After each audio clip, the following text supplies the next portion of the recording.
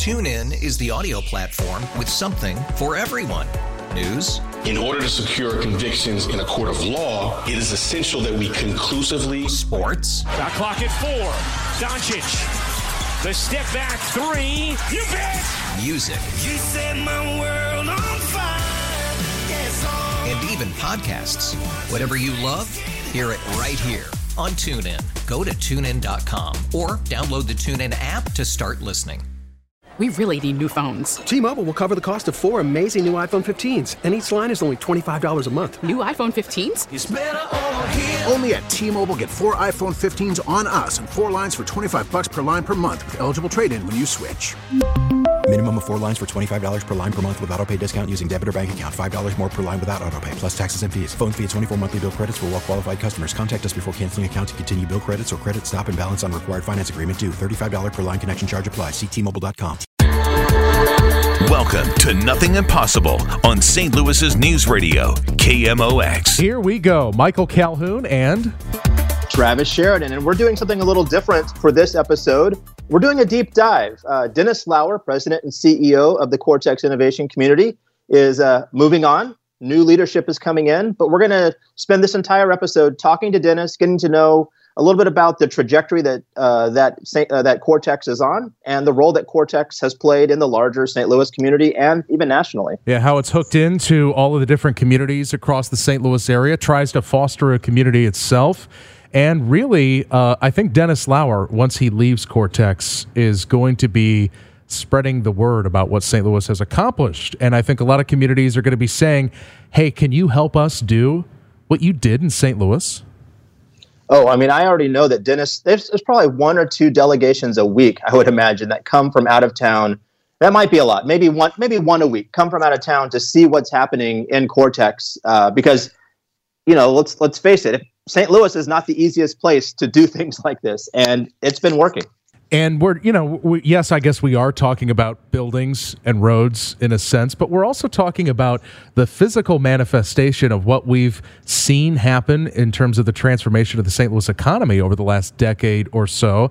And it began with this brick building that was empty, and it was an old phone, I believe an old Western Electric phone factory, part of the Bell system, that now has a spinning @ symbol on top and is surrounded by construction and tech workers these days. And it's really the way I think the people who don't work at a startup or they don't really go to Venture Cafe or they're not part of the community, they can drive by on the highway and see it and say, things are happening here in St. Louis. Yeah, and people don't have to drive to Kansas City or Chicago to go to IKEA because things are happening, and that's within the Cortex boundaries and the district. That is so true. IKEA here because of Cortex. And Travis joining us via Skype. You are traveling in? I am in Baltimore, Maryland today, a very similar city to St. Louis. So we've got Travis via remote. We're going to make contact with Dennis Lauer and really get the scoop from him. Yeah, so stick around. Dennis Lauer, president and CEO of Cortex, coming up next on Nothing Impossible. Welcome back to Nothing Impossible on St. Louis's News Radio, KMOX. Welcome back. Michael and Travis with you, and let's dig into something that's been impossible to miss. When we talk about innovation and startups and technology and the growth of this new economy, one of the easiest ways, I think, Travis, for people to understand it is to drive past the Cortex district, especially if they've got that background. They've driven past it 10, 20 years ago. They know what it used to look like. And to be able to see the physical progress there might help some people understand the progress we've made overall in the economy in St. Louis. Yeah, I mean, the landscape has totally changed just there to the north of Highway 40 or Interstate 40, from rail yards and vacant buildings to now green space and rehabbed historic buildings, even IKEA. Like the landscape has completely changed. And even if it's not within the confines of the Cortex district, there's so much development that's happening in that area from Midtown to the Central West End.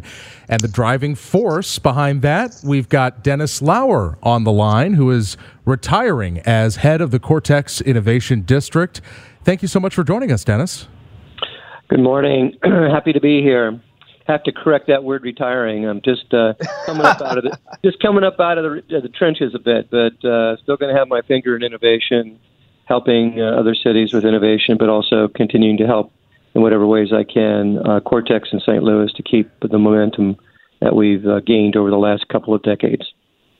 And Dennis, I want to throw another correction in there because we often refer to Cortex as an innovation district, but it was very purposeful under your leadership to shift that to Cortex Innovation Community. Tell us a little bit about the importance of that type of shift. Yeah.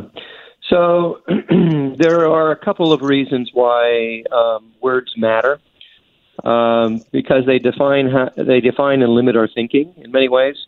So the original business plan was a bit more like a business park with just technology buildings in it. And the theory being that if the board was able, which it was very successfully, to create boundaries, get incentives for development, have a redevelopment plan, that private developers would come in and develop the land, the 200 acres. But if it was that easy, everybody would do it. So what we really need to do, what innovation districts are, urban innovation districts, is they are communities of innovators and creators. So by redefining the name to alert people to this is what we're doing, we're creating a place where creative people and entrepreneurial people can come together and create new ideas, technologies, advance them into the marketplace. By that name change, it began to frame a shift and a pivot. And from there, we also went to placemaking and creating more of an 18-hour day. And we're still working on that, but a mixed-use master plan that wasn't just tech buildings, but that also is residential and commercial, or residential and retail, and good outdoor space that's available not only to the tenants and clients of Cortex, but also to the community in general. And then continuing that theme with the addition of a rail station, all of those things create a community of innovators, and that's what we were driving toward. So that's the first thing. The second thing I'd say is that by changing it to the Cortex Innovation Community, it starts talking about community in the larger sense and innovation in the larger sense. It's not just extreme high technology, but there's creativity in civic innovation, in all kinds of ways that we don't normally think about it. So a community of creative people who are thinking innovatively, that's what we're trying to develop, and trying to also get people to see that St. Louis is an innovative community. So all of those factors were kind of in the background as we began to shift our language and thinking into the Cortex Innovation Community. And Dennis, we'd love to go through a timeline of over your tenure, how this area has evolved, and the various stitches to the greater community that have been made over those years. Give us a little bit of a background and introduction. When did you first come to St. Louis? What was the state of the organization heralding Cortex at the time? And what was this area at the nexus of Forest Park Southeast, Central West End, and Midtown? What was it like when you first came to town? Day one? Well, on day one, when I came to town, it was kind of like day one. It was an old industrial area, an area that had contributed significantly in the past to St. Louis's economy, but third and fourth generation buildings, many of which were vacant, a fair amount of vacant land, which Cortex had already begun to buy up to stitch together. But the infrastructure was worn out.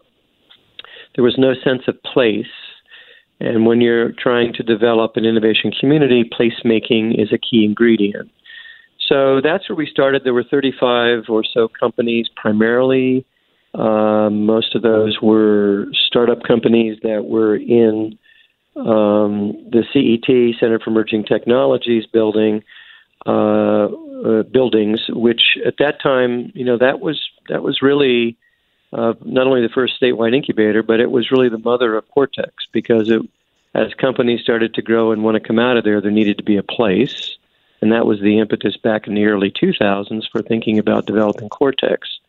But in the first 8 years, there were two buildings that were built from 202 to 210. Cortex 1 and what we now know as the DuPont building. but nothing else in the district. And so in pivoting that business plan in ways that I talked about and also focusing on startups, we went from 35 companies in 2010 to over 400, about 420 today. And what kind of workforce? What kind of workforce is there now? So workforce is interesting in innovation districts and in the traditional science parks. A lot of people think that you have to be highly educated, hold advanced degrees, because after all, it is a technology district or technology park. But the interesting thing is that there's an entire continuum of jobs. We have about 6,000 jobs within the district of all types. About 30 to 40% of those are high school or associate degree level jobs. So a lot of entry points for people with different educational background. About 40% are, held by people with bachelor's degrees. The other 20% are held by people with master's and PhDs. So it's an entire continuum. And you think, today we have 19 buildings, that have been renovated or built new in the Cortex District since its inception in 2002. So over 17 years, 19 buildings, not a bad track record. But when you think about what it takes to maintain those buildings, what it takes to maintain the infrastructure, and then all of the other things that we do with retail restaurants that we're bringing in and activating the Cortex Commons, lots of jobs there, lots of jobs, all types of jobs. We like to think that there's a place for everybody. And as you take a look back at how this came together, you had the two buildings prior to 2010, and then the last decade was the avalanche of progress that took place. What was the first? Was there a first domino to fall? Was there a first stakeholder who had to be convinced, to go to the urban core as opposed to the suburbs, or some institution that really had to be convinced to go all in on this? Or when you came to St. Louis, was Cortex rolling along and already moving toward, had the momentum and moving toward what we see it as today? So taking the last question first, it did not have momentum. The table was set. I mean, the reason that I came was as I explored the region over a number of days back in early 2010, it was very apparent to me that St. Louis has so many great assets, but the challenge is they're not connected, and people don't work together as much as they need to work together to advance the region. And so I saw my role as connecting the dots. So when I came in, taking the goodness that the board had teed up and the city had teed up, then it was a process of facilitating and bringing additional partners to the table, an important one of which was Wexford Science and Technology, a developer from the East Coast that I had worked with previously in my other two innovation districts that I worked on in other states. We needed a developer that understood innovation districts and communities. One of the challenges nationally and internationally is that typically, not always, but typically the local developers operate out of a traditional real estate paradigm. And this is a different animal. I mean, when you're creating an innovation district, there are many layers to it and many layers to the activation. Buildings are absolutely essential, but they're not sufficient to create an innovation district. So by bringing in Wexford to be a partner that understood this, understood how to be patient, understood what the vision was, understood the importance of placemaking, they became a very important early partner in 2010 for us. And then being able to have one of our partners, BJC, agree to put a new building here in the district as opposed to in the county. That together with the 4240 building, the yellow brick building with the turning at sign on top, those two plus the Cortex Commons, those became the three, what I would call phase one major projects that immediately created a sense of place. And what we felt coming out of the gate was we needed to change the ground game, because in 2010, when you drove through here, sidewalks are in disrepair, a lot of vacant land.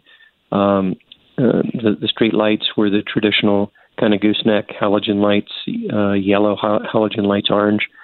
It wasn't a very inviting place. So by changing that street infrastructure, creating Cortex Commons, renovating an incredible building, 4240, historically, and then having BJC make a major investment, it immediately put about 1,500 to about 15 to 1,800 people on the ground right away, and that's what we needed together with the DuPont building and the Cortex One building. So we immediately coming out of the gate in that second decade, beginning of the second decade of the 2000s, coming out of the gate, we were then able to create a sense of place and a density.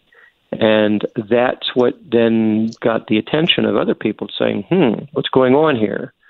As far as whether we had a lot of corporate clients, no, the strategy, quite honestly, has been up until recently focusing on startups, because technology corporates don't just pick up and move, wherever they are, from wherever they are. And, back in 2010 and so after, we weren't recognized as a hub, a tech hub. And I would say that today we still aren't, but we are approaching the top of the mountain, and we have gotten the attention of a lot of East and West Coast companies in the tech sector to, it's like, something's happening there. And most recently, we've gotten the attention of a lot of venture capital from the coasts that are saying, I can get some good deals here and keep those companies on the ground. It's a better business proposition. So things are changing, and those are important elements in order to really get us on the map as a regional technology hub. But now what we've found in the last 3 to 4 years is that because of our focus on startups and bringing in CIC, the Cambridge Innovation Center, where many of our startups are housed, and also with the Biogenerator, which is a life science accelerator, and their expansion of their shared space and their shared labs, that created a base for startups. Those organizations created a base for startups, and we started building density. And once we did that, then the larger corporates said, we need to look at moving into Cortex, our innovation groups, our product development groups, so that we can get closer to that innovative entrepreneurial energy. And that's what really then started to propel us, continues to propel us forward at this point.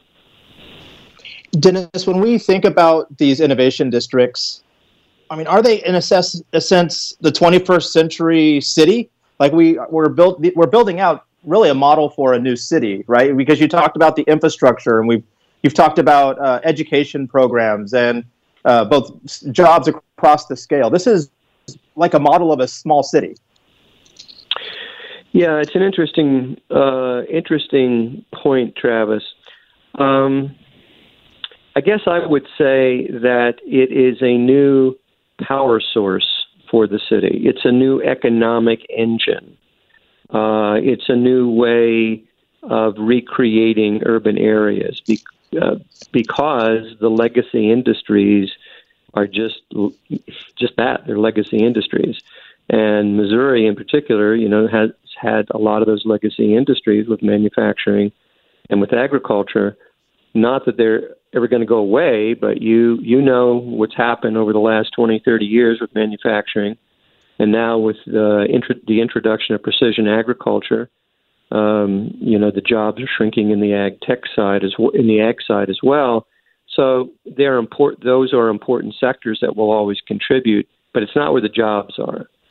So to replace those jobs, I think that innovation districts and a focus on technology-led economic development in urban areas, in the city and the region around it, that is a new model for wealth creation, for job creation, and it's one that every city is pretty much now thinking about.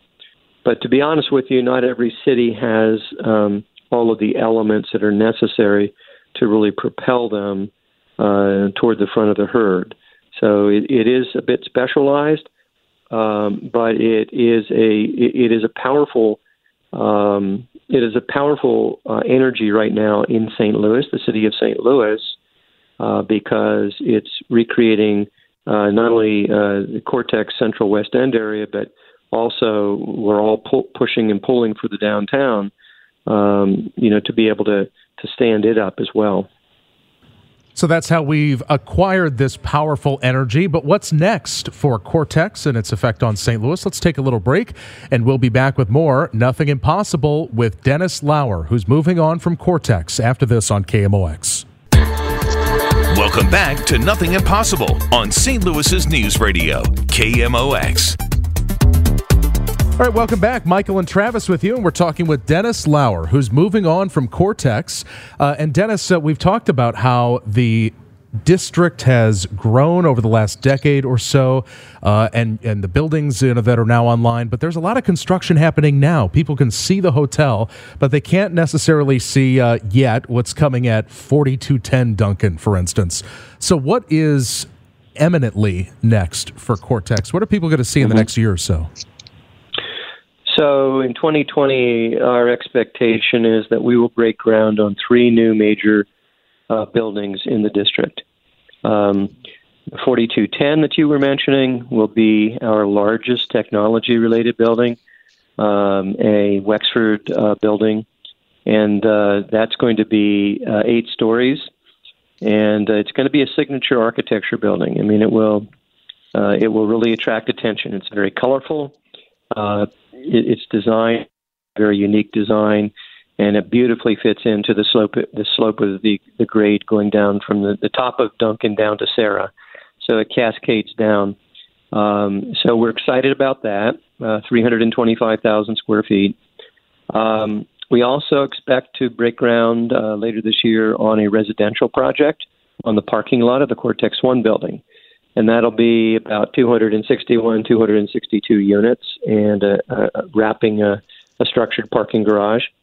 And then we also expect hopefully to break ground on a neurosciences building that WashU has in planning at this point, a building which will consolidate all of their laboratories and in neurosciences and bring it into the district, which we will then be able to leverage off of with the commercial side. So those 3 buildings together we expect will be launched at some point actually already launched because the site work already has begun on 4210, but the other 2 will break ground in the months ahead. Some people are calling... Oh, I'm sorry. Go ahead. No, that's okay. But I just wanted to say that those 3 buildings together will add another 1,000,002 square feet, 1.2 million square feet of building space, and plus three structured garages. So almost a total of 2 million square feet, which will double the amount of space that we already have in Cortex, which is about 2 million square feet. That's 2 Met Square buildings, just for people's comparison. There you go. You're going to be adding 2 skyscrapers worth there. And people are calling, for instance, the new 4210, some have nicknamed it the Sandcrawler building. The architectural features, the Microsoft building, I believe that was designed by HOK. It's got the changing color panels and the curves. It's not just your square, boxy office park building. Talk about the need for this placemaking and not just putting up these boxes. What is our mission? Our mission is entrepreneurship, it's innovation, it's creativity. So you have to have external manifestations of what your mission is. So architecture is very important. As I said earlier, buildings are necessary but not sufficient for districts. Strong architecture is necessary as well, but not sufficient. But it's a component of sending a message about who we are. So having edgy designs and trying to push the envelope is very much the alter ego of these companies that it holds inside. And it was very interesting because one of the major companies that's in 4220, when they saw the design, the forthcoming design on the 4210 building, it was going to be next to them, they turned to me and said, gee, do you think we could renegotiate with Wexford and move to that building because that building really speaks to our sense of innovation and who we're about. So that kind of mentality is very important. We're not just building a campus. When I came here in 2010 and we launched on a new master plan in the first couple of years, a mixed-use master plan, there was a question of should we create design standards. And I was very much against having strict design standards other than more form-based code kinds of things of, typical urban stuff of making sure the buildings were up next to the sidewalks, that quality materials were being used, but allow the creativity of the individual architects through time to be able to express their vision of innovation. And what that does is it creates an eclectic campus, a much more interesting campus. There is certainly a place for campuses that have that where the buildings look alike and are mended together, but they're serving a different constituency.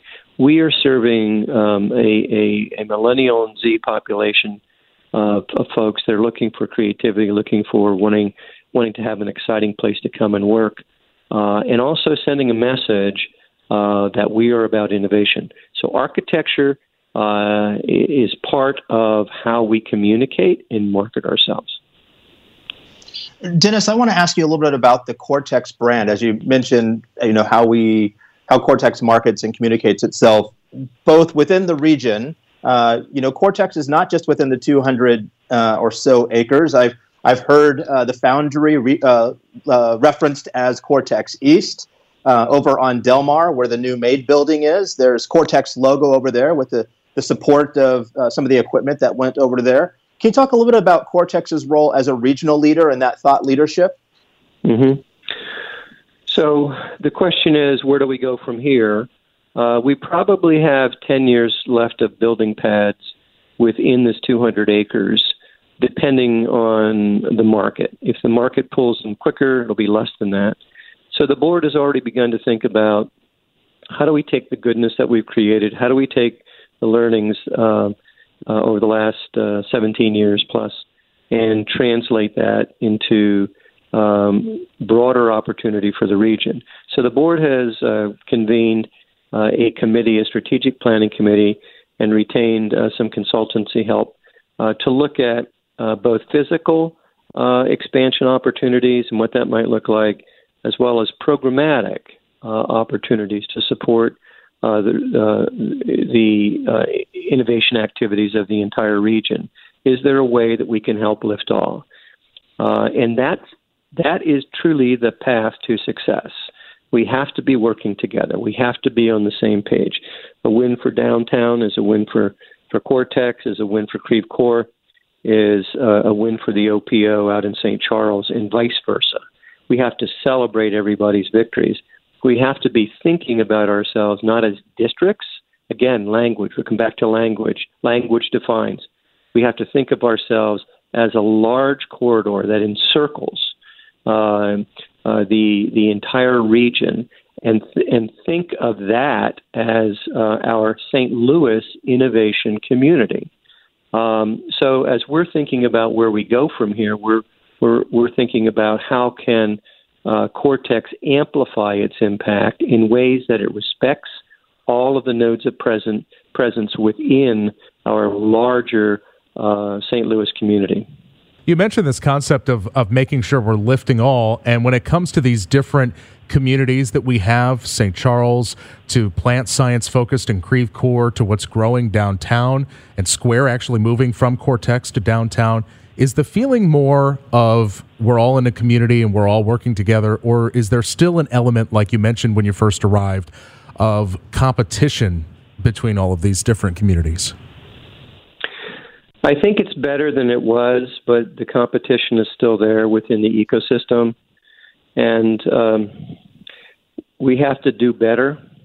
The competition comes from, I think, largely a sense of the scarcity of resources and a feeling that if one area gets something, it takes away from the whole or it diminishes the other areas. And we need to be, thinking about, quite the opposite. it creates a stronger story and value proposition for St. Louis. So, my first slide in my slide deck, whoever I talk to, is a map of the region that shows nodes of presence, those 4 that I mentioned across the region, to say this is our St. Louis innovation ecosystem. That's where we all, I think, have to be starting from. We have to be thinking that this is about the companies. Where is it best for the companies to go? Let them make their decisions. Otherwise we continue to be factionalized. And we've got to overcome that. I mean, we have a history of that. We know that. We've gone through that in the last couple of years, multiple attempts to try to get on the same page. It really slows our progress, and it really holds us back in competition to other, what I'll call second-tier cities, who all of which are developing innovation strategies and attempting to address this issue. Now, this is not just a St. Louis regional issue. Other regions have it too. Competition is competition. Capitalism is competition, all right? But at the same time, there's a higher calling here, and we can all do better if we have strategies that lift all boats and not just my boat. Michael referenced Square, and I think that's such a wonderful example of a regional approach and regional success. They started with a very small presence in St. Louis. Cortex had the infrastructure, the available space, cobbled together across several buildings, but the available space for Square to grow its presence relatively quickly. Also found accessible talent. And now their downtown location, correct me if I'm wrong, Dennis, but I think that will be their second largest employment base outside of the Bay Area. And that's a win for the region. It is a win for the region, and it also becomes a pathway for being able to attract attention from coastal tech companies to St. Louis, to get them to the place where they say, gee, why did that happen? What did Square see in St. Louis?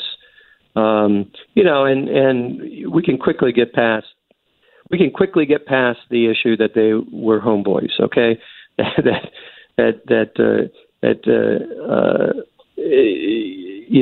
the team that started it grew up here, and so they wanted to bring it back. That is true. They had a sense of wanting to spread that goodness back to St. Louis, but the value proposition for St. Louis is becoming stronger and stronger. The runway is longer for investment capital here, and now actually we're beginning to get that boomerang effect of people coming back more to St. Louis who were from the region as well, and we're getting an attraction of people coming into St. Louis because there's a lot of good opportunity here. So we're on that way. I told you we're not over the top. I don't think we can consider that we are at this point a tech hub like a San Francisco, a San Diego, a Boston, but we are approaching that summit, and we all have to be climbing together. I want to jump in with one more quick question as it relates to talent. And Dennis, I don't know if you have, hard facts or even just anecdotes, but just based on your gut, the universities for the longest time were fretting over so many of their graduates leaving, and that we didn't have enough. We weren't retaining the talent that were brought up in the region. Are you seeing a shift in that? Are districts and communities and assets like Cortex becoming more attractive to our college graduates? The answer is yes, and it's more anecdotal evidence than anything. I want to give you a little anecdote that happened about 6 or 9 months ago when Pfizer opened their new manufacturing facility, biologics manufacturing and research facility on Olive out in Chesterfield. I had occasion to talk with the head of that facility who was managing and running it. And I asked him, why did you choose, after years of downsizing in St. Louis, why did you choose to put this major investment of resources and people here? And he said, well, we did a national search. We retained a site selection consultant. We asked them to look at 7 or 8 of our sites across the country where we are. We wanted to put it someplace where we have other assets. And St. Louis came out on top. And I said, interesting. So what were the deciding factors that made it come out on top? And he said to me, it was talent acquisition and talent retention. And I said, tell me more, because for the longest time, we have felt that it's hard to attract talent here. And he said, well, we're Pfizer. We have a strong brand recognition. We recruit from Texas to Minnesota to Denver, out to Nashville, lots of great institutions there, lots of people that we can pitch to. And he said, we don't have any problem recruiting into the environment of the St. Louis region because there's a lot of good quality of life stuff that goes on here. And here was the big deciding factor, and the retention rate is so high. They lose less than 5% per annum. It's more than 3%, 2 to 3% per annum of employees. And that's the same story that Squares found as well. So the biggest cost on the coast in the major tech hubs is talent acquisition and retention. The turnover rate is extremely high in those hub locations. The tenure at any particular company can be, 12 to 18 months before they skip, to a new company with a higher salary. So to have to constantly be recruiting and constantly retraining, it adds so much to the operational overhead of those particular facilities in those locations, and that's not the case in St. Louis. So those have become, this whole issue of talent acquisition is becoming, our story is becoming much better. And the universities now, we're beginning to work together more and talk together more. Again, not looking at each other as competitors, but needing to put more people into the system, into the workforce here. The scarcity of qualified employees, particularly tech-related, is not just an issue with St. Louis, it's an issue all across the country. So, again, by working together, and God forbid if I ever use the word better together, if we do work together, we can go much farther. Okay, we can go much farther in this issue of building talent, creating talent, and creating training programs, both credentialed and non-credentialed training efforts that are going to put more people into our tech ecosystem, which again then makes it more attractive for companies to grow and keep their companies here. It's that effect where folks like Travis Sheridan move in from, say, California and then decide, I'm going to stay here. That's the idea. And now we're going to put Travis back out on that circuit to go tell his story and get more people here. Right, Travis? That's what I'm working on today. Every day. That's my mission. More people to St. Louis. There you go. We're going to take a break. We'll finish up with Dennis Lauer, outgoing president of the Cortex Innovation Community, right after this on KMOX. Welcome back to Nothing Impossible on St. Louis's News Radio, KMOX. All right, finishing up our show with Dennis Lauer, the outgoing president of the Cortex Innovation Community. Michael Calhoun and Travis Sheridan with you. And Dennis, before we let you go, for folks who are wondering, maybe they do report to an office park and they park their car in a big parking lot and walk inside and they wonder, what's the big deal about these innovation districts, or why would I want to drive all the way to the city to go to work when this office park, it gets the job done now? What do you say? Is it the feel? Is it the serendipitous collisions? Copyright Travis Sheridan. From whether it's, A.B. Morey, why did they move from Chesterfield in, or versus, the average worker who shows up to the office every day? What is different? What's the big benefit to an innovation community? So we've talked about tech companies. The raw material of tech companies is talent. It's all about talent acquisition and retention. And increasingly, the millennial workforce and now the Z workforce it's changed culturally in terms of the way it looks at where it wants to be, where it wants to work, how it wants to be compensated, what's important to that individual. And those factors are leading a demographic shift back to the city. So lower home ownership among this current generation workforce, less being tied to that, much more interested in working for a company that has more of a social mission or a social consciousness, much more of that workforce dictating to the ownership of that company when it doesn't feel comfortable creating technologies that could not be used for the good. So what's happened with this workforce is that it is raising lots of questions for companies. How do you grow a company? How do you acquire the talent that you need to propel the company forward and to be successful? So what we've found with the larger corporations is that one size doesn't fit all.